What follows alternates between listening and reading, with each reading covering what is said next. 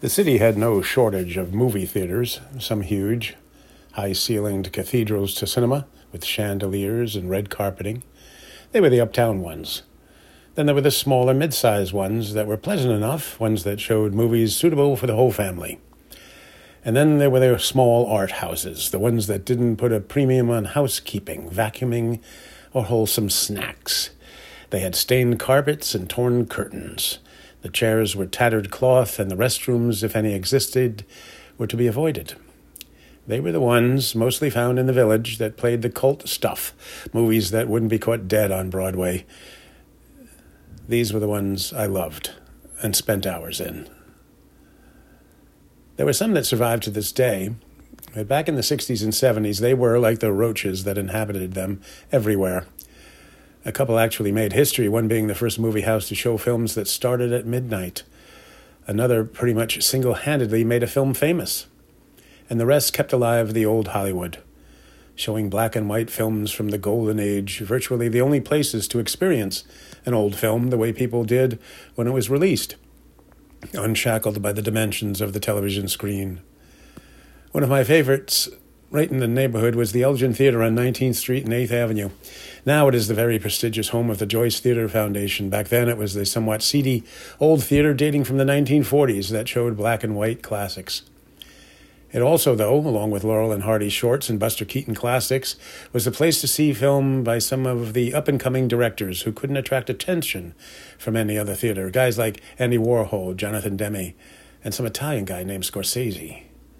I spent many hours at the place with friends and alone. Most people went to the Elgin alone. It secured a place in New York movie history when on December 18th, 1970, it showed the first midnight movie. The movie was El Topo. It was a Mexican Western fueled by some serious acid, a surrealistic, sadistic story of a gunfighter's quest for enlightenment. The Elgin played it at midnight 7 days a week for a solid year, and the theater was never empty, not once. I remember going and being intrigued, repulsed, and confused by the film, so of course I went back to see it countless times. It is still one of the strangest films I've ever seen. Some, like Roger Ebert, considered it a bit of a masterpiece. Others, like Vincent Canby, thought it was a big con. No matter what people, critics, and viewers alike thought of the movie, everyone was agreed that the Elgin was ushering in a new, little-appreciated art experience. It was celebrating film in a way, unfortunately, most other venues were not. It was taking a chance on the changing taste in cinema.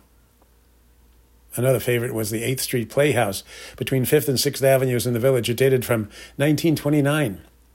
And in fact, it was a theater that presented plays before becoming the first true movie cinema in the city, whatever that meant.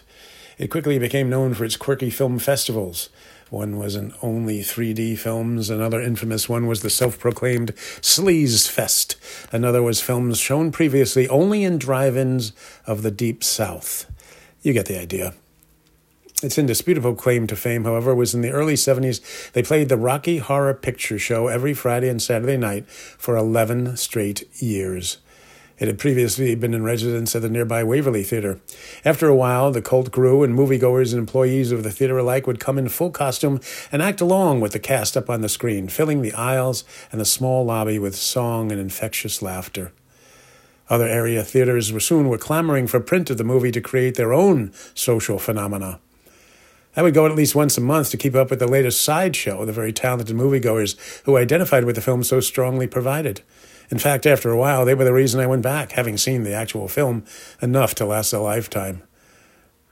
The real show was taking place in the theater itself, not up on the screen. The Bleecker Street Cinema was another favorite, located off of LaGuardia Place. It opened in the 1960s and showed independent and experimental films, quickly carving out a niche for itself in the blossoming village art scene. It became world-renowned when no less than Francois Truffaut compared it to Cinéma Technique in Paris. Not bad for a small family-run place. Plus admission was $1. It was kind of cool that the theater played films made by guys like Truffaut and Kubrick. And on any given afternoon, you might actually run into one of those people, as they themselves frequented the theater to enjoy the showings as well. I just remember that there was a cat that lived in the place, named Breathless, of course, a homage to Truffaut. And every once in a while, he would get behind the screen and insert himself into the scene being shown. His antics broke the crowd up, no matter what the movie, no matter what was showing. He was a local favorite, a star of the screen, and quite literally, sometimes he emerged from it.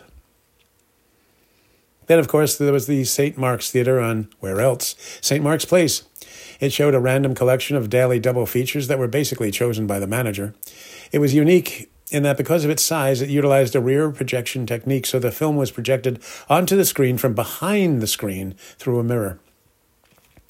I remember always wondering why every film I ever went to see there looked fuzzy and out of focus. And then when I learned how the films were shown, it all kind of made sense. Yet it was still fun to sit in the clouds of reefer smoke, watching Eraserhead, at least I think it was Eraserhead, or some such indie, and then head out for some cabbage soup and a bagel at Kiev on 2nd Avenue. I just had to remember not to sit in the front row, because that row was reserved for members of the Hells Angels. And lastly, though I could go on, for honorable mention, we have to go out of the village uptown to the Thalia Theatre. Again, a place that showed old films not found anywhere else anymore, though not as many indie or experimental ones. It showed comforting classics from the 30s and 40s and was my go-to place to catch the old Basil Rathbone, Nigel Bruce, Sherlock Holmes films. They would run them in rotation throughout the year, and they were always a joy, like revisiting an old friend. While the movies were quite unique to the 1970s crowd, the theater itself was a bit unique as well. It had a sloping floor, a scientific-sounding parabolic reverse floor, supposedly ensuring that every seat in the house had the same clear view of the movie screen, with no obstructions like the big-headed person in front of you or a fat support column. I didn't really understand the science behind it and came to question its validity when more than once I did find myself behind one of those columns holding up the ceiling. Clearly, I must have been sitting in the wrong part of the floor. A version of this theater still exists uptown. It's part of something called Symphony Space, and now it is called the Leonard Nimoy Thalia Theater, as a generous donation from that gifted actor indeed saved the place from becoming just a memory. So there you have it, the cream of the art house crop from back in the day. I miss them all.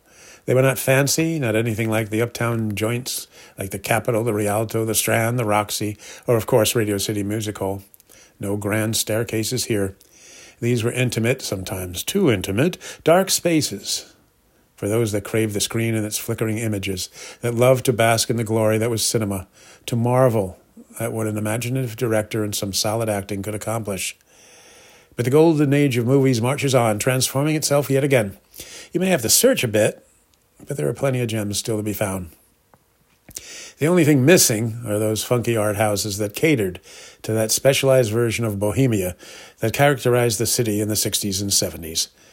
The city I grew up in and loved, and of course, miss. Rob.